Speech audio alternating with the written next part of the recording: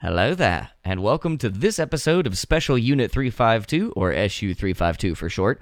My name is Max, and this is my co-host Peyton, and we became fast friends over our mutual love of Star Wars. We love Star Wars so much that we wanted to talk about it all the time, so we decided to record it.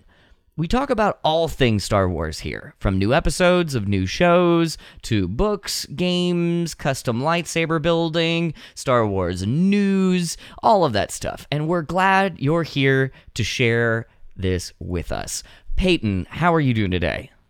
I am doing wonderful, Max.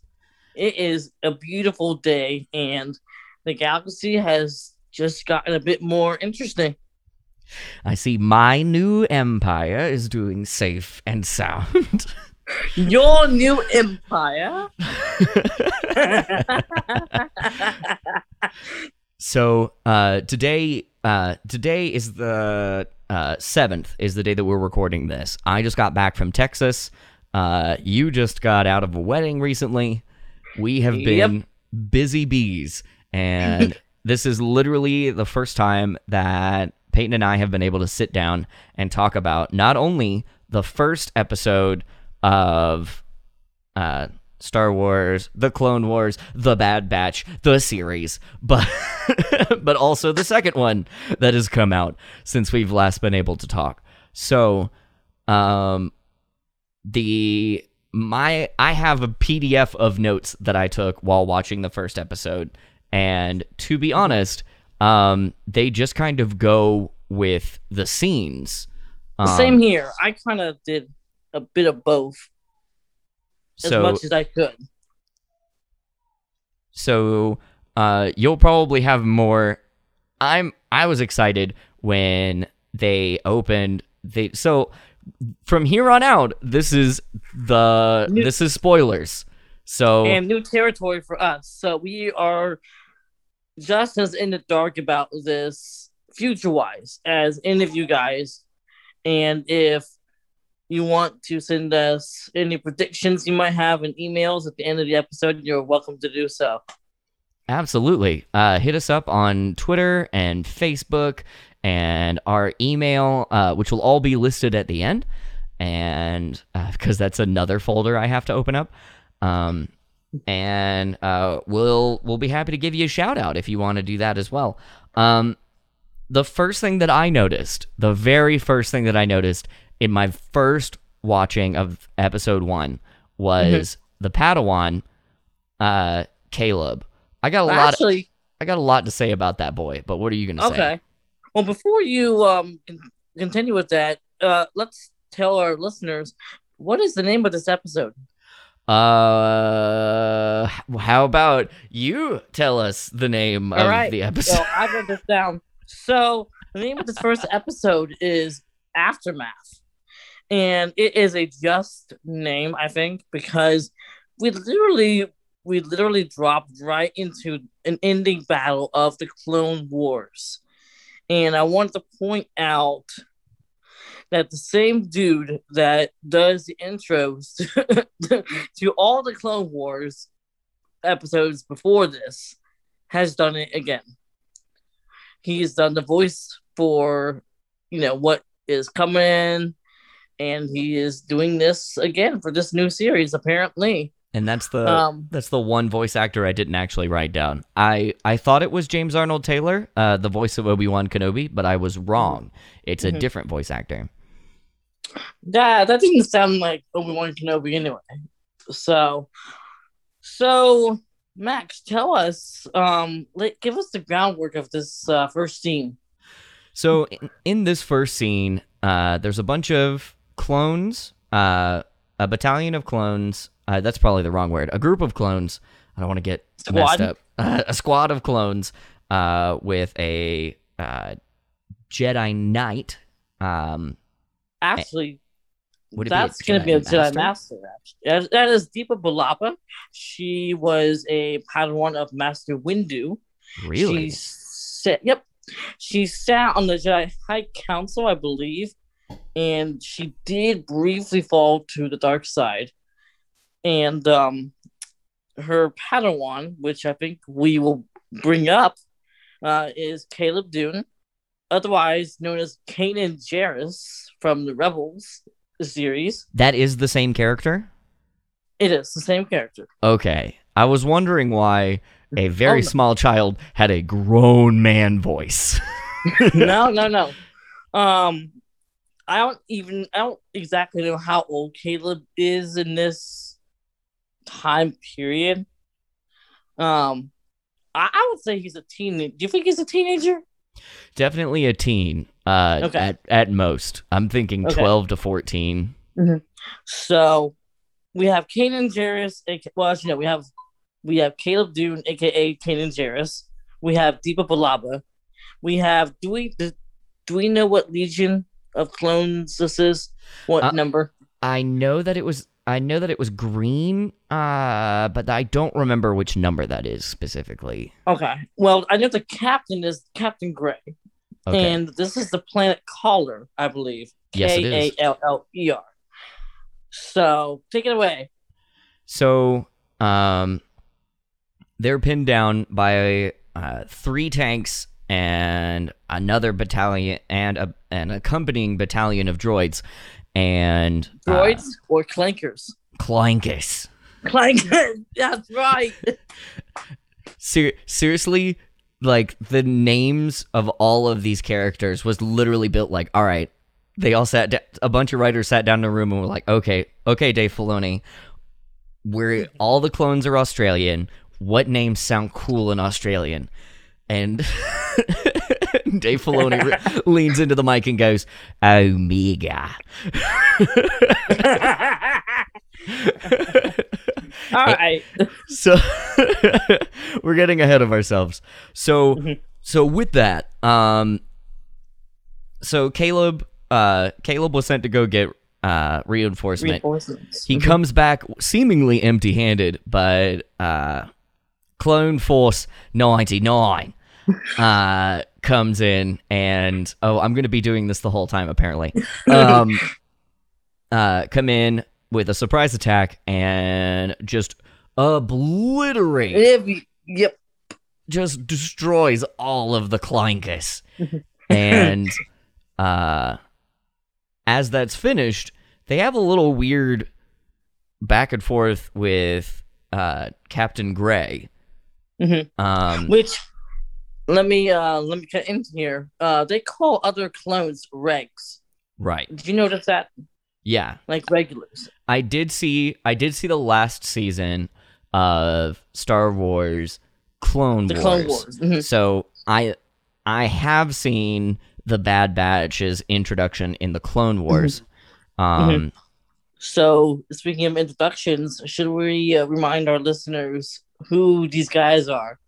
So originally there were 4 of them. It was Hunter, the leader. Tick, Crosshair, and Wrecker. All of which played by D. Bradley Baker. Excellent voice actor. Did you know that fun fact about D, did you know that he got his start, his first, I don't even know if it was union work at the time, but his big break was being Olmec, the giant head on Nickelodeon's Legends of the Hidden Temple. Huh.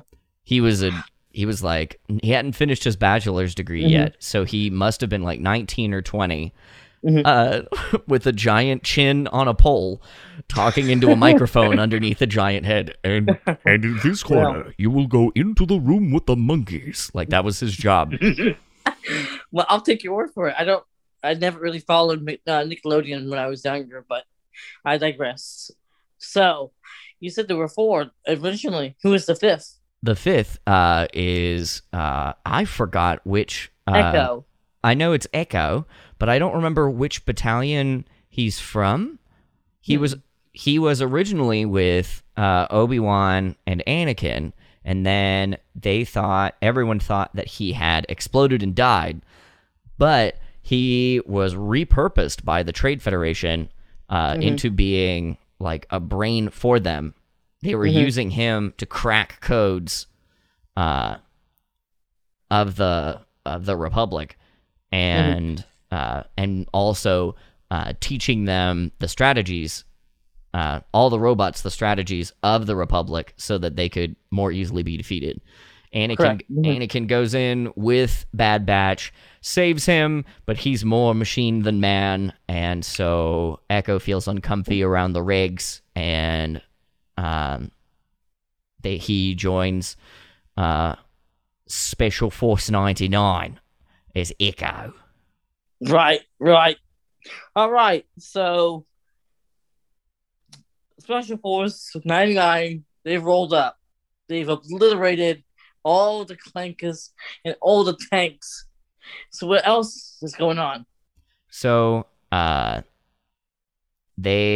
Master Balaba decides that it is in fact a good idea to launch a counterattack, and regardless of where everyone does get news, thanks to tech, that Obi-Wan has been spotted, has engaged General Grievous on Utapau.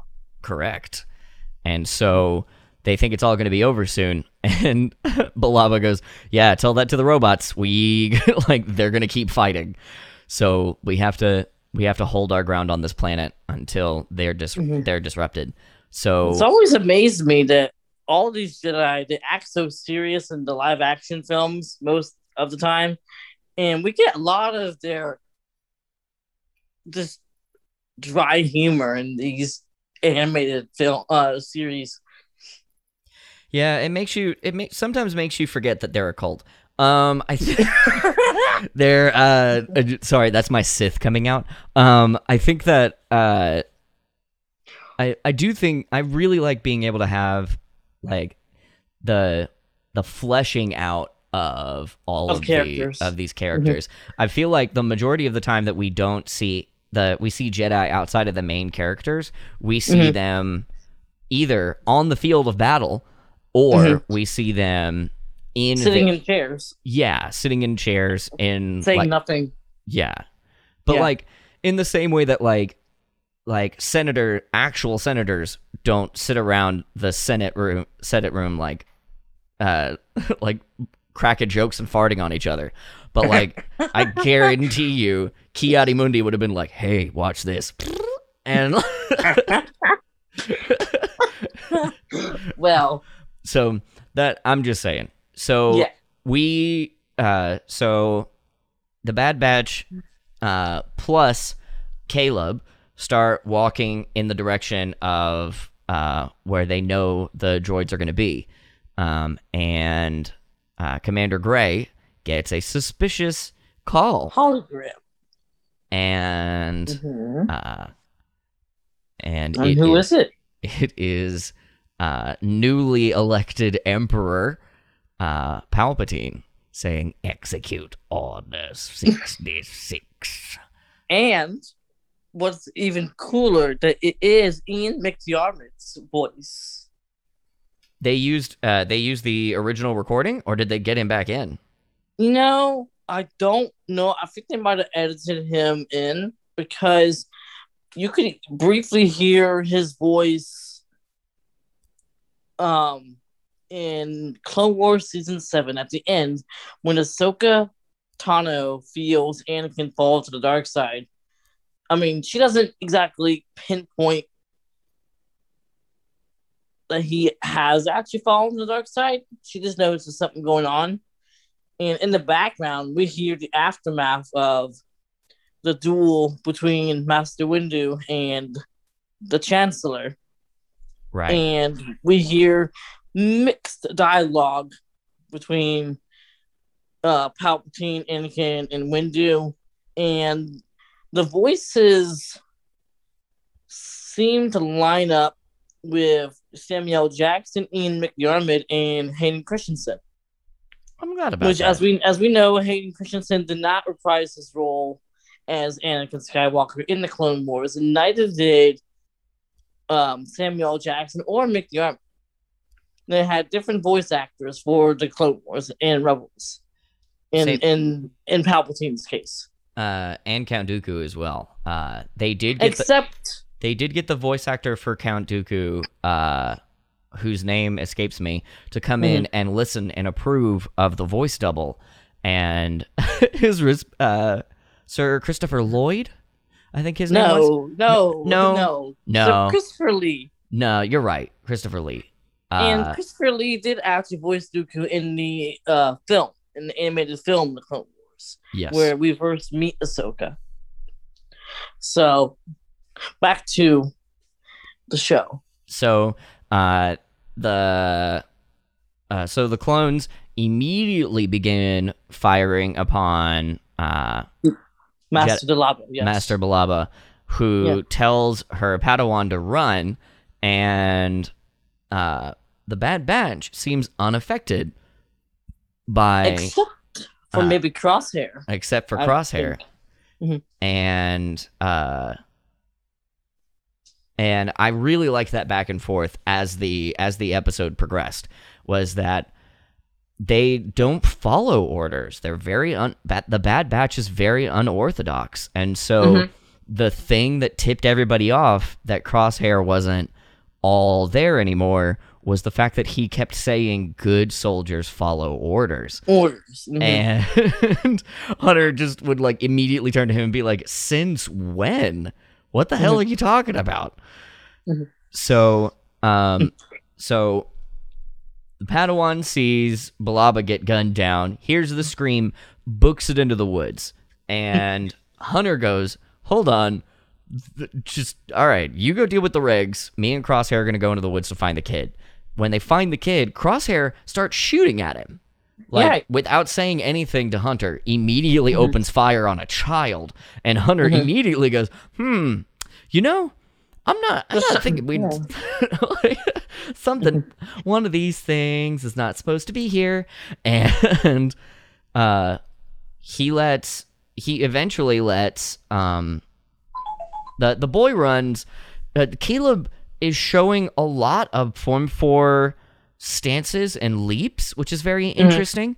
And isn't that Master Yoda's style too? Yes. Although all of his strikes are very Form 1. There are 7 lightsaber fighting styles.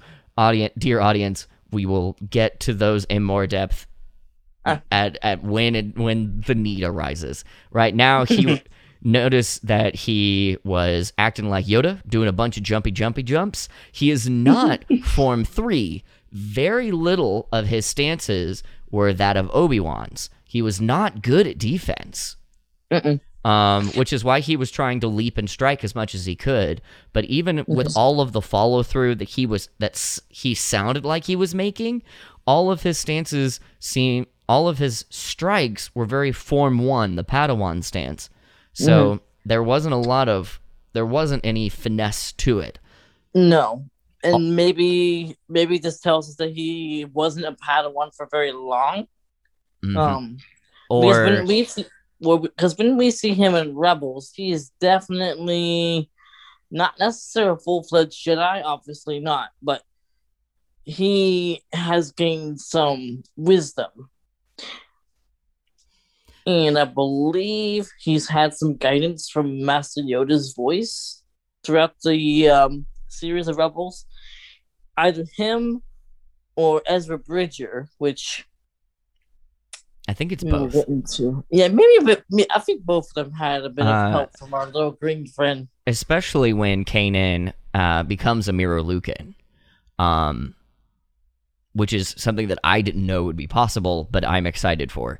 Also, his lightsaber, if you guys want to take a look at it, looks exactly like the Saber Forge Ares. It is in part of their Elite series. It was designed by a fan of the show, Star Wars Rebels, and actually, I think it was before. Do you know when Rebels came out? Rebels, let's see. It came out from 2014 to 2017, I think. Okay. Yeah. Because the Saber League national champion was elected by Saberforge to help designed this new lightsaber, which is very Kanan. The emitter is exactly like the one from Star Wars Rebels. The pommel is slightly different. It's a little heavier to make it more easy for Form 3 or Form 2 practitioners to be able to do the spin, because the emitter is quite large, deceptively large. It looks gorgeous, and it's like 150 flat, but it's almost 1-to-1 for a custom lightsaber, for a not custom lightsaber. I'm very impressed. Now, is that the only reiteration of the saber, or can fans get this somewhere else? That is a good question. The Ares is the only one that I can think of that is not an exact Kanan Jarrus copy. Right. There's not a lot of people making specific lightsabers from Legends or the cartoons. People are mainly focusing on the lightsabers that sell in mass quantities. I'm sure that if you really wanted to, Disney might come out with a legacy saber that would be cool. Doc Ondar's Den of Antiquities, because they're coming out with what's the guy from the Jedi Fallen Order? Cal Kestis. His lightsaber is so cool. Everyone's been buying it, and it's so interesting. Speaking of cool sabers, they just released a set of sabers just the other day. That is the reforged Skywalker saber and Princess Leia Organa Skywalker Solo. Her saber. You can get both of them together for, I believe it's around $300 for the hilts at Doc Ondar's Den of Antiquities at Galaxy's Edge in Walt Disney World.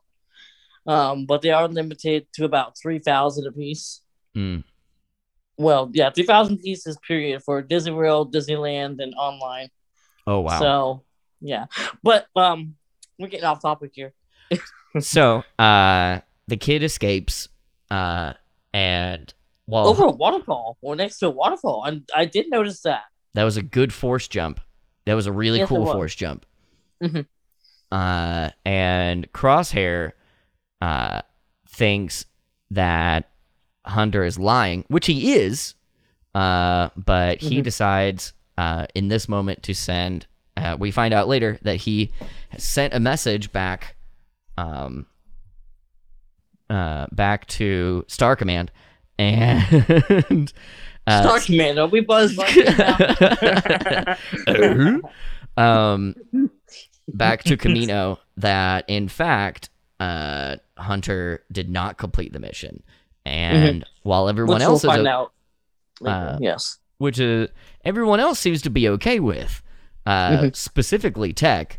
We really don't have to worry about Wrecker. Wrecker is he just wants to blow something up. I feel like I enjoy how they have threaded the needle with him. Like, writing a character like him, it would be so easy to make the guy big, strong, and angry. And they decided not. They wanted big, strong, dumb, and positive. So, like, even when he's angry, all of his dialogue, very, very little of his dialogue is using negative words. No, it's a lot of laughing, too. It's a lot of laughing. He's the one that is saying, "Oh, I like this one." And he... throw something up. And all of it is very positive. I feel like he's the most heartwarming of all of them. And I feel like they did a really good job. I feel like they could have just, like, half-assed it and made the character big, strong, dumb, and angry, and then we wouldn't like him. No, and another thing I noticed that Echo, Tech, and Crosshair, they all have softer voices compared to most clones. Did you notice this? Yes, and Crosshair is more nasally and airy. Out of all the Hunter is the only one that sounds most like a clone. particularly a clone that we all know and love, Captain Rex. I've never actually known Commander Rex. Okay, well, for those of you who don't know, Captain Rex was part of the 501st. And he ran around with Anakin Skywalker throughout most of the Clone Wars. He was with Ahsoka Tano at the time when Order 66 was issued, and Ahsoka was able to remove the inhibitor chip. Oh, that's him. Okay. Him, Jesse, and I believe one more. I could be wrong, but we see him pop up in Rebels.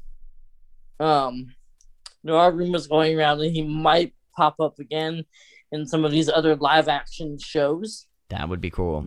Maybe Kenobi. I doubt it's Kenobi. I mean, Saw Gerrera showed up, so like anything's possible. Oh yeah. We'll get to Saw Gerrera. So all right. So where does our band of clones go now? They show back up at Camino, and and what's the name of their ship? I don't know. It is the Havoc Marauder. The Havoc Marauder. I like which that. I'm sure they will come out with a toy of that.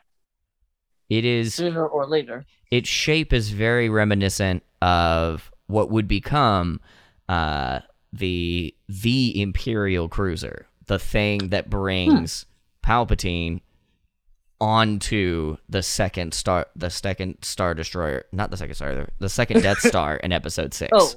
Oh, you talk about an Imperial shuttle because Imperial cruisers are bigger than that. No, you're right. You're right.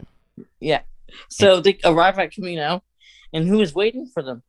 Lots of people. First off, the Coruscant Guard. The Coruscant Guard. I don't. Alongside them, is soon to be not quite yet Moff Tarkin. Actually, he is not there right when they come in. He arrives just a tiny bit later. But what's interesting is when they meet with the Coruscant Guard and they learn that the war is over, they notice a body of a Jedi on a stretcher with a lightsaber. Do we know who this Jedi is? I didn't recognize the lightsaber, and so I don't know. It looked like a feminine body, but I'm not sure. Okay. So I'm wondering if this Jedi was on Camino at the time of Order 66. That would make the most sense. Mm-hmm. Okay, perfect. All right. Well, let's carry on. So, one last thing about Caleb. Yes. So Caleb, the voice for Caleb is named Freddie Prinze Jr., and I know him. The first time I heard this voice actor was Lieutenant James Vega from Mass Effect 3, where he is an enormous, hairy, marine specimen of a man, which is, again, why my whole body went, what? When I heard it come out of a 12-year-old, 14-year-old's body.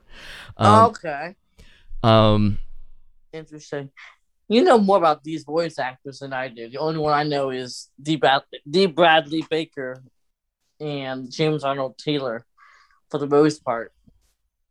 Oh yeah. I know two other big ones in this episode that we'll get to when they get introduced. Yeah. So one of the things that they see, one of the people that they see, during the Emperor's speech of the attack to the Senate, which I thought this was a great moment, because we are jumping right into what the aftermath of the events of Episode 3 are.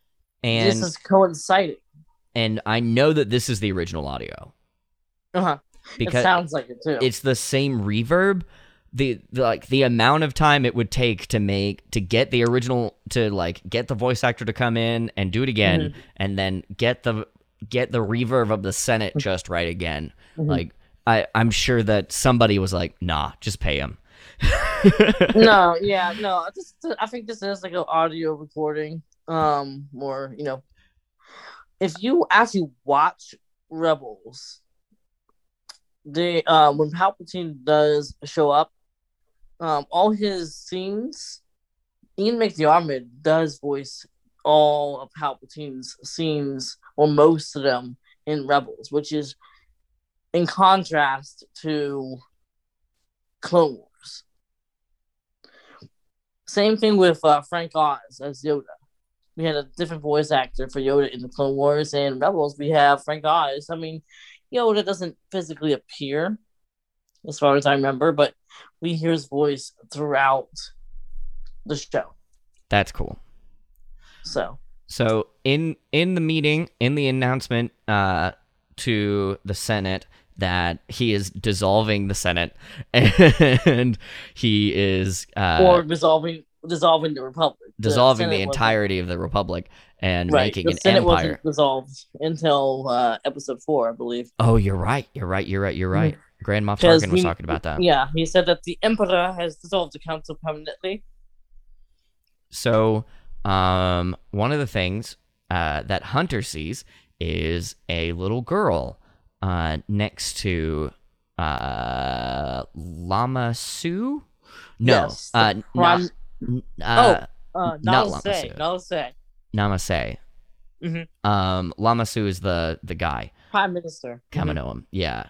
And we find out later that her name is Omega. Yep. And I don't know. I've heard this voice actress's name, but it's not coming to mind, and I didn't take notes, and I greatly apologize for that.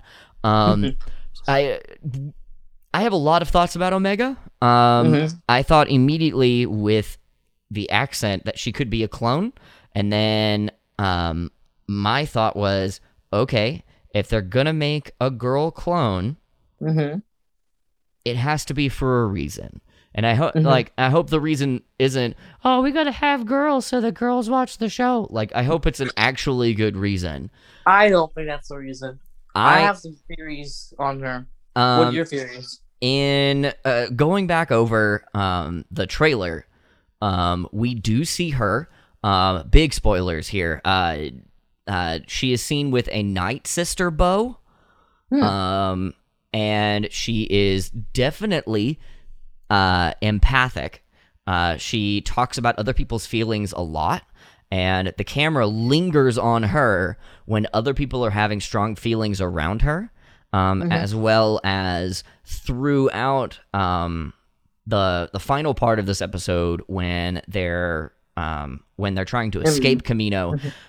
She is mimicking Hunter's moves exactly, almost milliseconds behind him, like too fast for a person that doesn't know that she's doing it to do it. And she even reaches out to Crosshair and says that she knows what he's gonna do. And so are you suggesting, are we gonna go so far as to think that Omega is Force sensitive? I will be upset if that is the case. Really? Because that means that the Kaminoans had found a way to make someone Force sensitive. The to my knowledge, again, I haven't watched a lot of Clone Wars. I haven't watched very much of. I've watched all the Mandalorian, but I didn't watch much of Rebels. The old story goes that the Mandalorians would kill off Force-sensitive Mandalorians because of the Mandalorian Wars. They hated the Force so much, it was seen as a weakness, and you could be technically a double agent, and so they were out of it. And so having someone like Jango Fett, who is dyed-in-the-wool Mandalorian, he is Mandalorian pure blood. There's no way that there would be Force in his blood, and they make a clone of his Force sensitive. There has to be a better reason for it. or Okay. or Mhm. they're changing how force sensitives happen, which I would be down for. But if their reasoning is, oh well, they just made me force sensitive, like, oh crap, what are the implications of that? That sounds terrifying. Mm-hmm. Uh, I don't know if that's the case. Here's my theory: if she's not force sensitive, she is a clone that they made that has all the abilities of the Bad Batch put together. that could also be the case.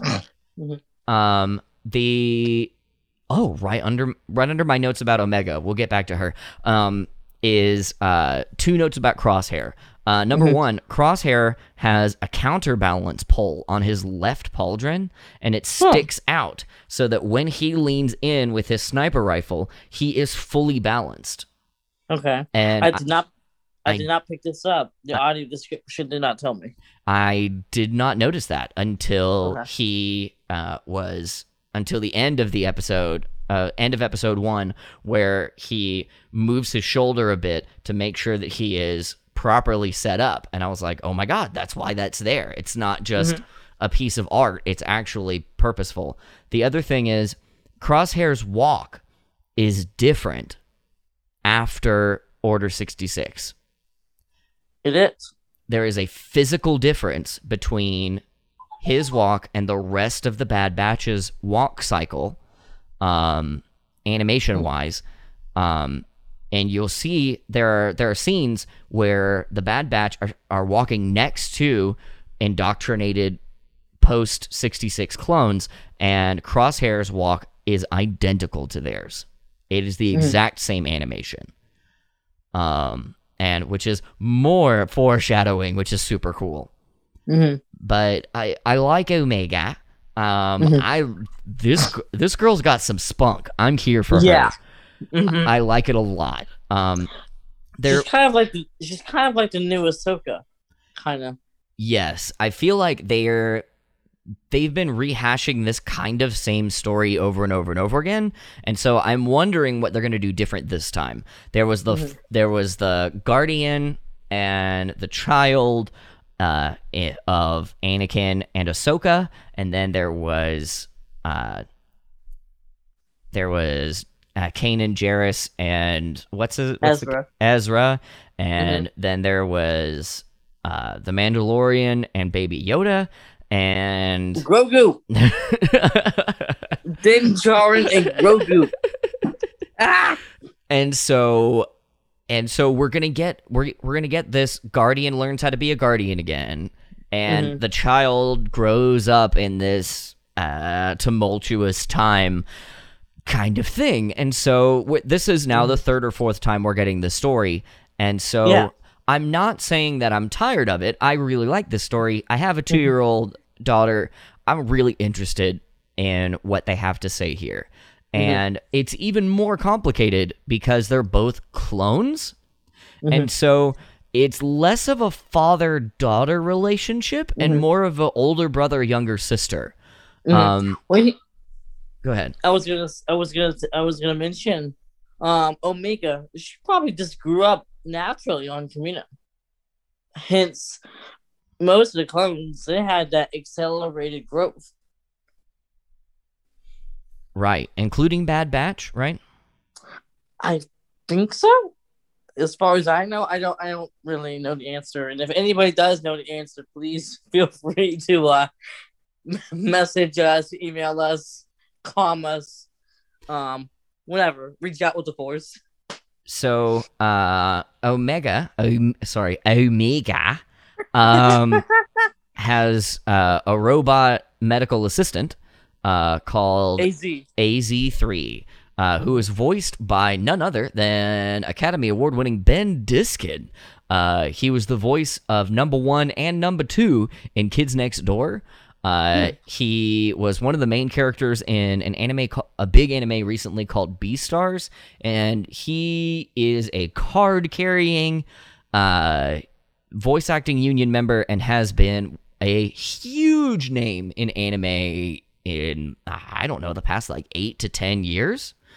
He's humongous. I recognized him immediately. He's He's a really nice guy. We're not Twitter mutuals, but I do follow him. The other voice actor that comes up almost immediately following this is in the scene with Lama Su and Tarkin. Lama Su is voiced by Bob Bergen, none other than the voice of Porky Pig. Huh, interesting. Bob Bergen has been known not only for doing a lot of voices for Looney Tunes over the past number of years after Mel Blanc, but also he's an excellent voice coach and does I don't know if he does online teaching due to the Rona, but before the Rona, he exclusively did in-person acting classes, and from what I have heard, they are worth every penny.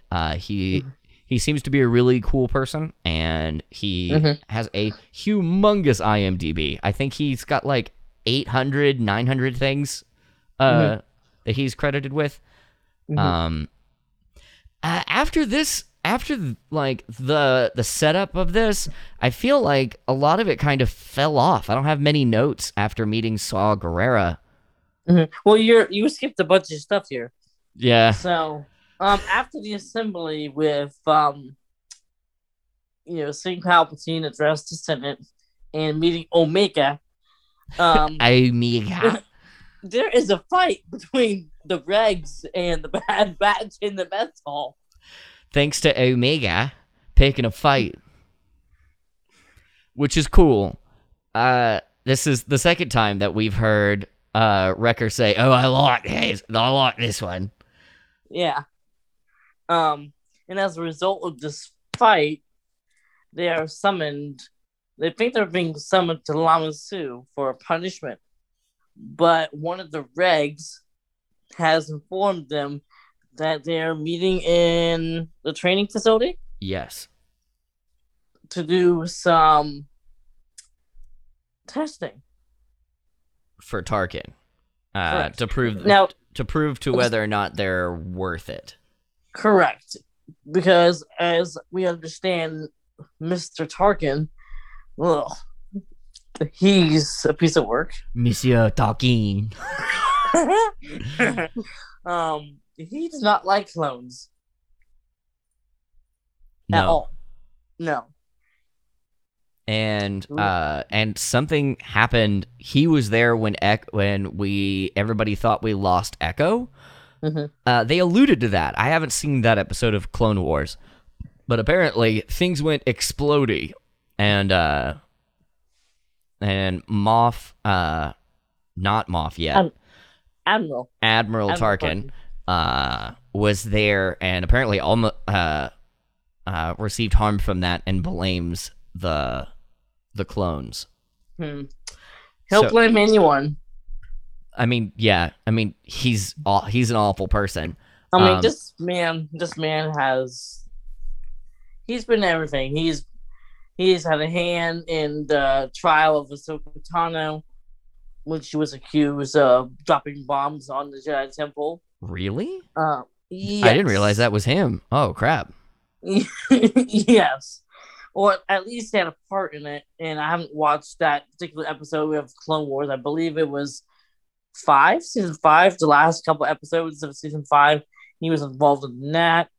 You see him, obviously, in episode 3 at the very end. No speaking role, obviously. You see him throughout Rebels. He pops up now and again. And you see him in Rogue One as pretty much taking over the Death Star, which was not actually his idea. I know he says he spoke of it to the Emperor years ago, but as we all know, it is Orson Krennic, who I like, Director Krennic, his baby, as it were. And of course, we finally meet him in episode 4 again, the last time. And this man's arrogance has had no bounds. I believe in the old canon, they even had a super weapon named the Tarkin. That's cool. I don't remember what it did, but there was a bunch of stupid weapons back then. I mean, it's outer space. Like what? Like when you have infinite space, why not make infinite big guns?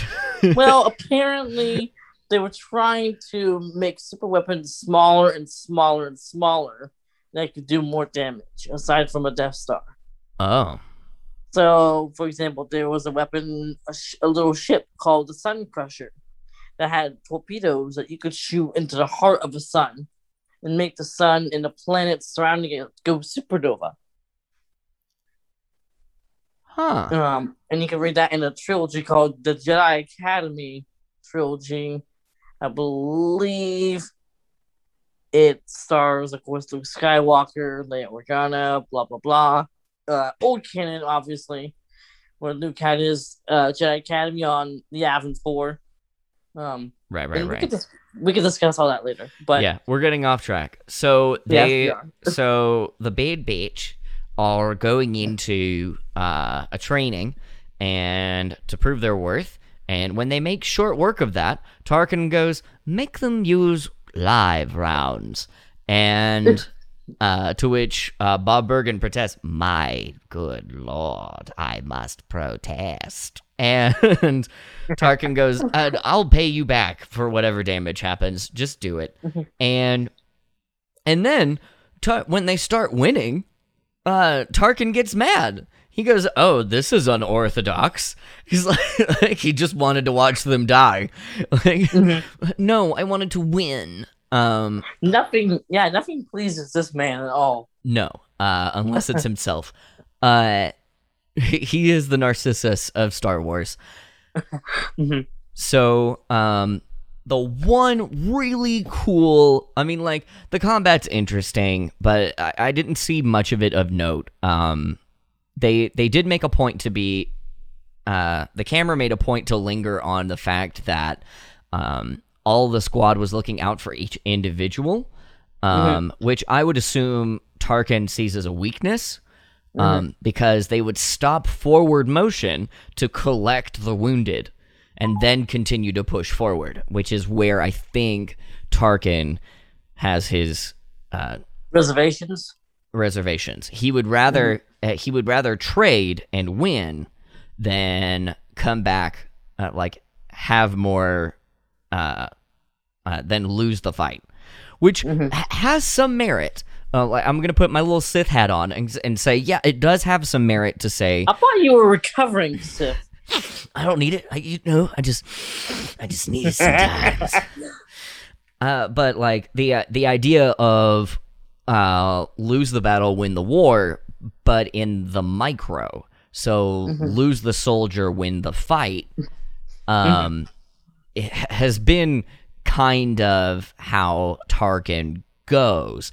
But as we've learned from Tarkin doing other things, he doesn't take risks unless he is willing to double down. And so he needs to know, I'm taking an awful risk with this, Vader. This had better work. This had better work. He puts his life on the line, puts his name on the line every time he makes a decision. And so with this, I feel like it really does go into this character that's like 60 years old now. Like the character has been in the zeitgeist.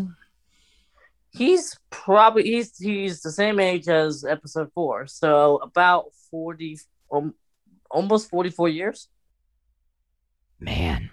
So the fact that they got a writer that knew this well enough to write him this well here. I'm just giving huge props to the writers, because I feel like all of this writing has to fit cookie cutter size exactly into episode 4 lore, Rogue One, episode 6 lore, episode 3 lore, episode 6. Why are we discussing episode 6? Oh, sorry, I'm getting ahead of myself.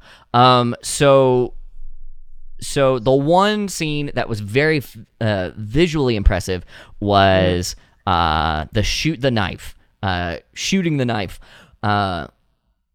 Hunter calls out to Crosshair and says, "We need cover fire." Crosshair lines up a shot and tells Wrecker to throw his knife. He throws it and towards Crosshair, and Crosshair shoots the knife midair. It continues to spin, charged with an electric bolt, and hits the last robot that's shooting at them in the head, and it falls dead. That was cool. Well, it was. Yeah, the audio description was very good in that particular department. What I noticed is when the Bad Batch, when they find out that this is live rounds, they're not happy. They're not happy about this. And everyone except Crosshair. Crosshair just shrugs it off. Yeah, what's up with this dude? Yeah, Crosshair's like, "You got shot. It happens." And everyone else is like, some problems. We are not target practice. And that's Tech saying that too. We know that Echo's moral compass was that of Obi-Wan. Obi-Wan and Anakin.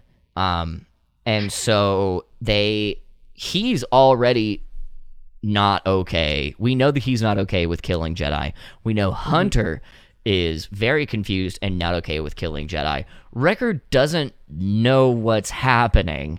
And I have been curious about Tech this whole time until this scene. This scene when Tech stands up and goes, "We are not..." There's a difference between being in a war, being on the battlefront, and being used as target practice. This is the moment where I realized that Tech is also on the good side. And because up until this point, he's been very impartial. He's been very Tech, very objective. He's like, "Yeah, we've all been indoctrinated. Yeah, we've all had implants. Like, yeah, this is exactly how this would happen."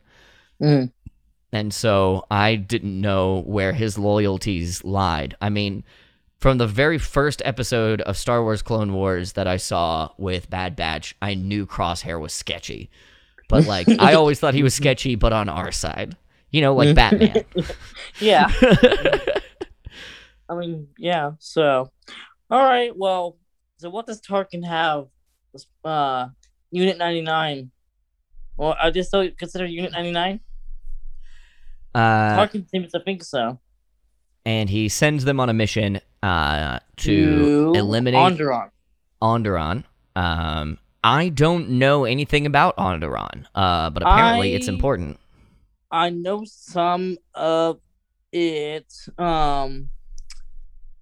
This is the home planet of Saw Gerrera. Correct. We see it briefly in a couple episodes in the Clone Wars.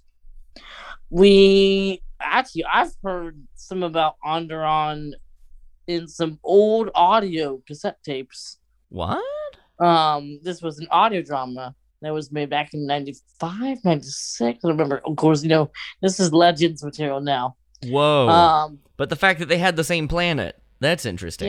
Yes, absolutely. I can't recall too well, because I haven't heard the story in a while. The story is actually set way, way before episode 1, at least maybe 4,000 years before episode 1. Jesus. So it's called Dark Lords of the Sith, maybe? Cool. Or Tales of the Jedi. My kind of people. It focused on, I believe, Exar Kun. Hell yeah. Give me some Exar Kun. Yeah. Yes. Apparently, there was a Sith named Freedon Nad. Yeah, Freedon Nad. And his tomb was on Onderon. Oh, that's cool. I may be completely wrong. So, again, somebody use the Force choke or something and tell me. I try and pretend like I know everything about Star Wars, but I know quite a lot. Yes, you do. Hey, if you're going to correct us, do it to our face. Come on. Yeah. Be a big boy about it. Yeah, use the hologram. But yeah, this is where Onderon comes into the story.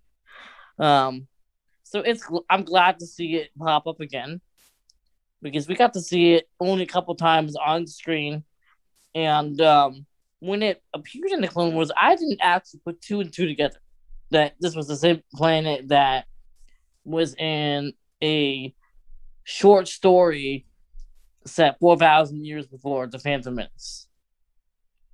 So that's very interesting to know.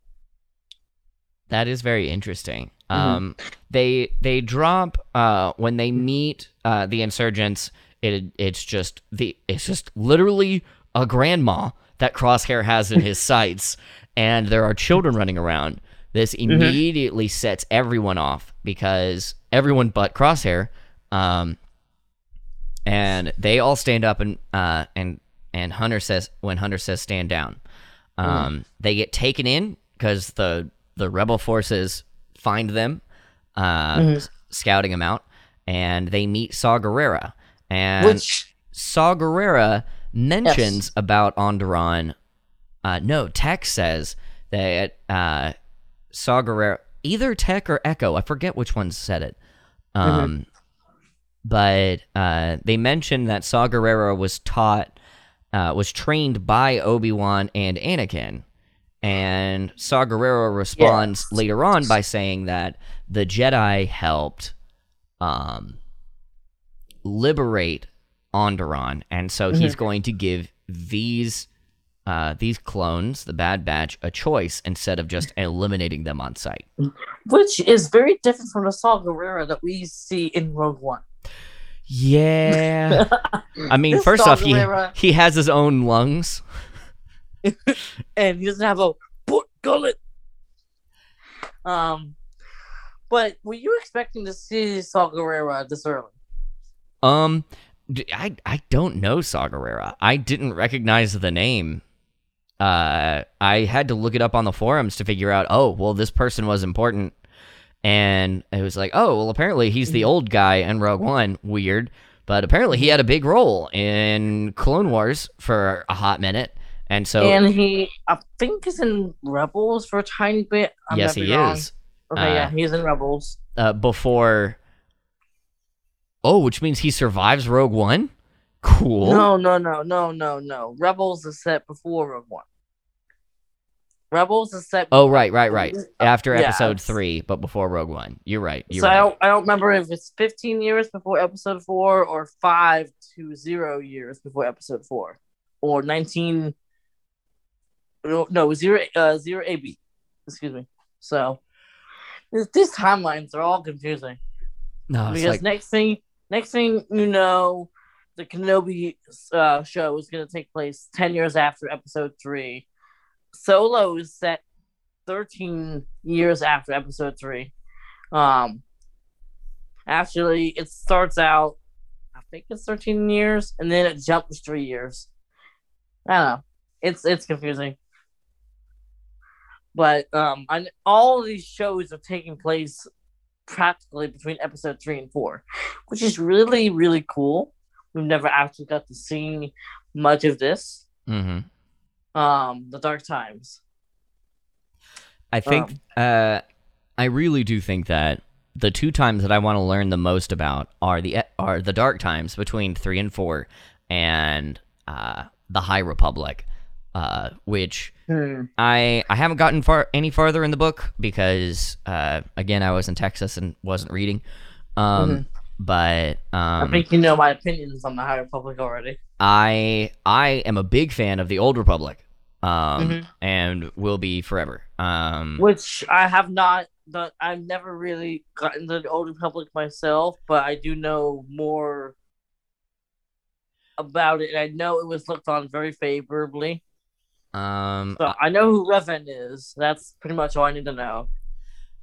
Yeah, there's a lot. BioWare are more writers than they are game devs. They also made Mass Effect, which brings us back around to the voice of Kanan being in both. Okay.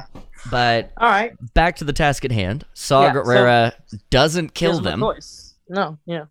And Hunter just goes back to the ship. Wait, we forget about the probe droid. Oh, that There was is a probe yeah. droid. On the way back to the ship, Crosshair is like, "You're not fit to lead this group," and Hunter hears something in the woods and takes a shot at it, and they realize that it's a probe droid, and they've been spying on us. Mm-hmm. And we didn't say that Omega warned the Bad Batch and saying about Tarkin, and about the mission. And she's now captured too, because she went snooping around, and she got caught by one of the shock troopers. Yep, and AZ3 AZ3 was zapped. That was probably the last time we see him. He's decimated. And so Hunter decides we're going back to Kamino. After Kamino to go save her, and Tech is like, yeah, she's one of the Bad Batch. She's a defective clone as well. And everyone goes, what? And Tech goes, I thought it was obvious. Yeah. This is, if we were playing Dungeons and Dragons, this would be the most upsetting player to play with, because their intelligence would be maxed out and they wouldn't tell us anything. Man, I tell you, there's a lot to unpack here still, and we're not even to the end yet. I mean, this was an hour and 14-minute episode. And I feel like it didn't have to be that long. I also feel like it didn't have to be one whole piece. This is where they could have cut it. In my opinion, they could have easily cut it here. They could have cut it at the end, at the end of the firefight, but before going on the mission. Like, there are lots of ways that they could have trimmed it. I think that they were trying to hit a sweet 16. Well, it was May 4th, so they were trying to give us a May the 4th present, apparently. Yeah, and I'm okay with that, honestly. Yeah, I mean, I don't mind long Star Wars shows or films if they make sense. If you look at The Last Jedi, most at 2.5 hours was a big hunk of nothing. Yeah. Case in point, Finn and Rose on Canto Bight. Let's not talk about that. So back to Kamino.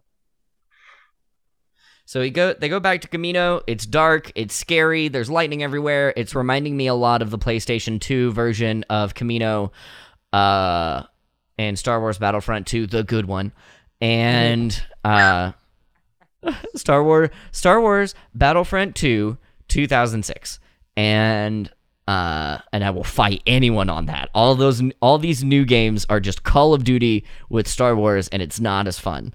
The old ones were so much more fun. I don't know if you ever played them, but if you I played Battlefront 2, I believe. I never really got into video games either, mostly because I didn't really have. I mean, there's not really a way for visually impaired guys to play games. I mean, there probably is, but it's just a lot of touch and go. And I never was into the whole TV thing. But that makes sense. I mean, hey, more power to you. In the 2006 version, there was a part of the game called Galactic Conquest, and so there was dialogue every time you won or lost a planet. And if you played as the Empire, they never said they beat anyone. We have relieved the government of Utapau of their duties. It was always political.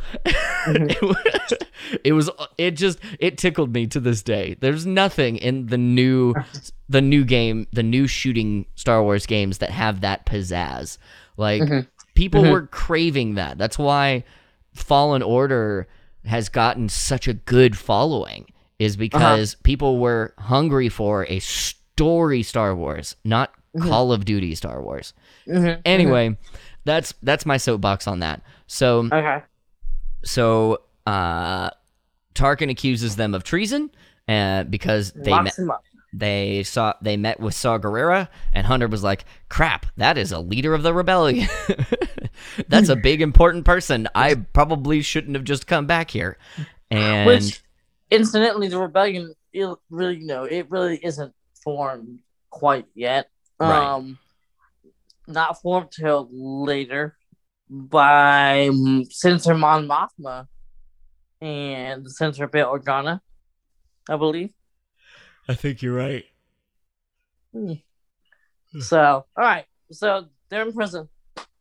And they get locked into the same cell that Omega is in.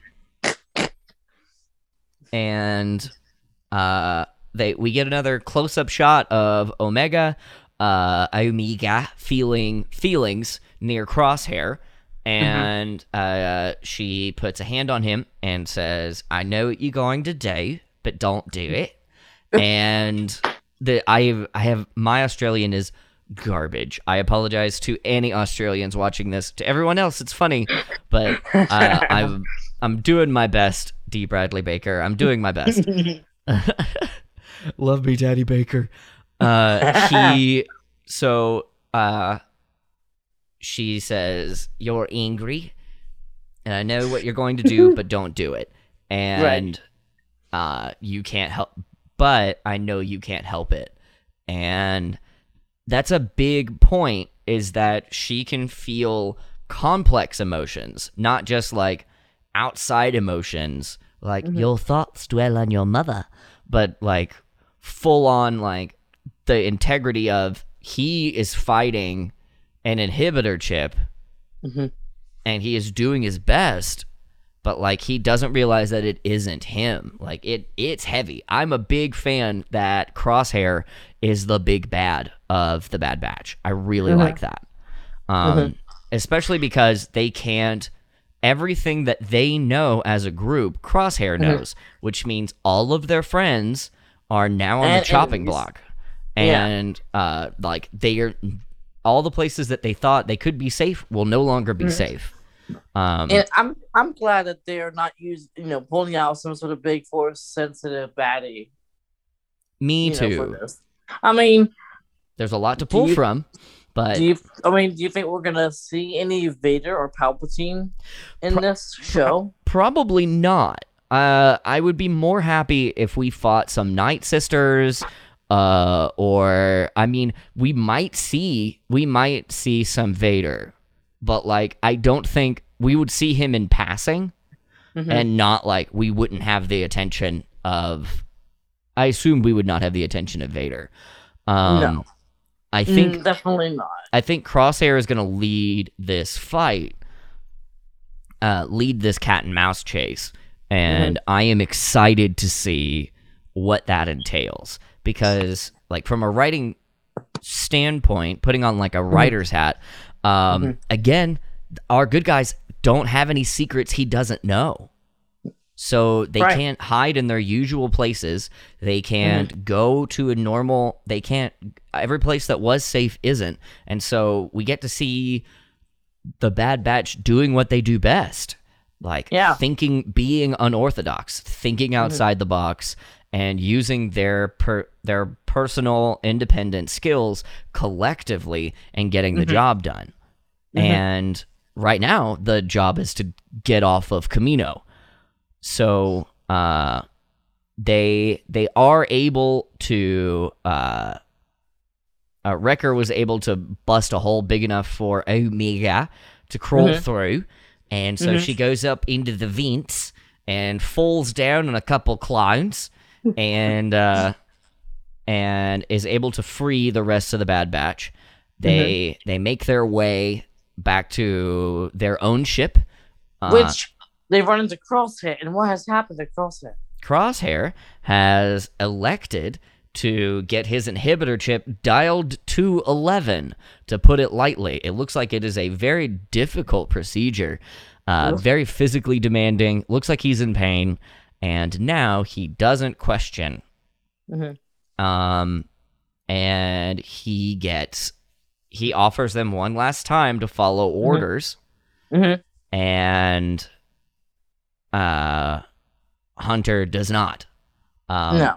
The other thing of importance, I don't know if you heard this, but the thing that the camera continued to lean on was how Crosshair was playing dirty. Crosshair shot Wrecker on purpose a non-lethal wound in order to use him as bait. That is some real life World War II sniper bull crap, and it is not only considered dirty, it's considered like it's foul play in general, but like also we've never seen him do this in any other operation. No. This is bad. And then his crosshairs linger not on Hunter, but on the kid.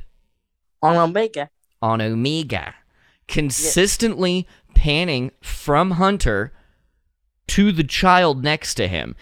Oh, boy. Crosshair is aiming at the kid and shooting to wound as bait so he can get a headshot on the harder targets. This is some low stuff. We've seen some of this before with Grogu, I think. Maybe? Right. With, what is her name? The girl sniper that apparently was a big deal. Oh, Fennec Shan? She would do this. I believe we're going to see her at some point in the show. Yes, they have shown the 3D model that did get leaked onto the subreddit, but I don't remember. And Ming-Na Wen is voicing her. Which cool. I'm excited about this. We got Mulan again. Where's Mushu? I have no idea. They should literally have a clone that's the voice of Mushu. Just Eddie Murphy. On your home, just on your galaxy. So, I don't even think Aura Singh taught Boba Fett to do that. I think I don't remember. I know Baby Boba is like and Aura Singh is a big deal in the Clone Wars, but I don't remember when or why. I believe she might have been in season 2, because I know there was a whole season focusing on bounty hunters, and baby Boba, or actually, this is funny, in the old canon universe, on Camino, growing up as a kid, all the clones or Mandalorians or what have you, they would call him Bobika or Bobaka as a nickname, which is very interesting to hear. But yeah, I love me some Aura Singh. So, Crosshair's playing dirty. Yeah. But they are able to get away. And only because of the Kaminoan medical assistant. That is correct. Did you notice that? What is her game? She was an ally with Omega the whole time. All of her posturing, and the way that she, almost every time you see her, she is next to Omega, and she is always very open towards her as a very motherly looking figure. I would assume that you are correct in that she just Omega was just raised as a baby through infancy. And so I would assume that the medical Kaminoan raised her like a child, as if it were her own, and so she helped out. And Omega, right in the last moment, because it has to be, because it's Star Wars, she takes a shot and disarms Crosshair.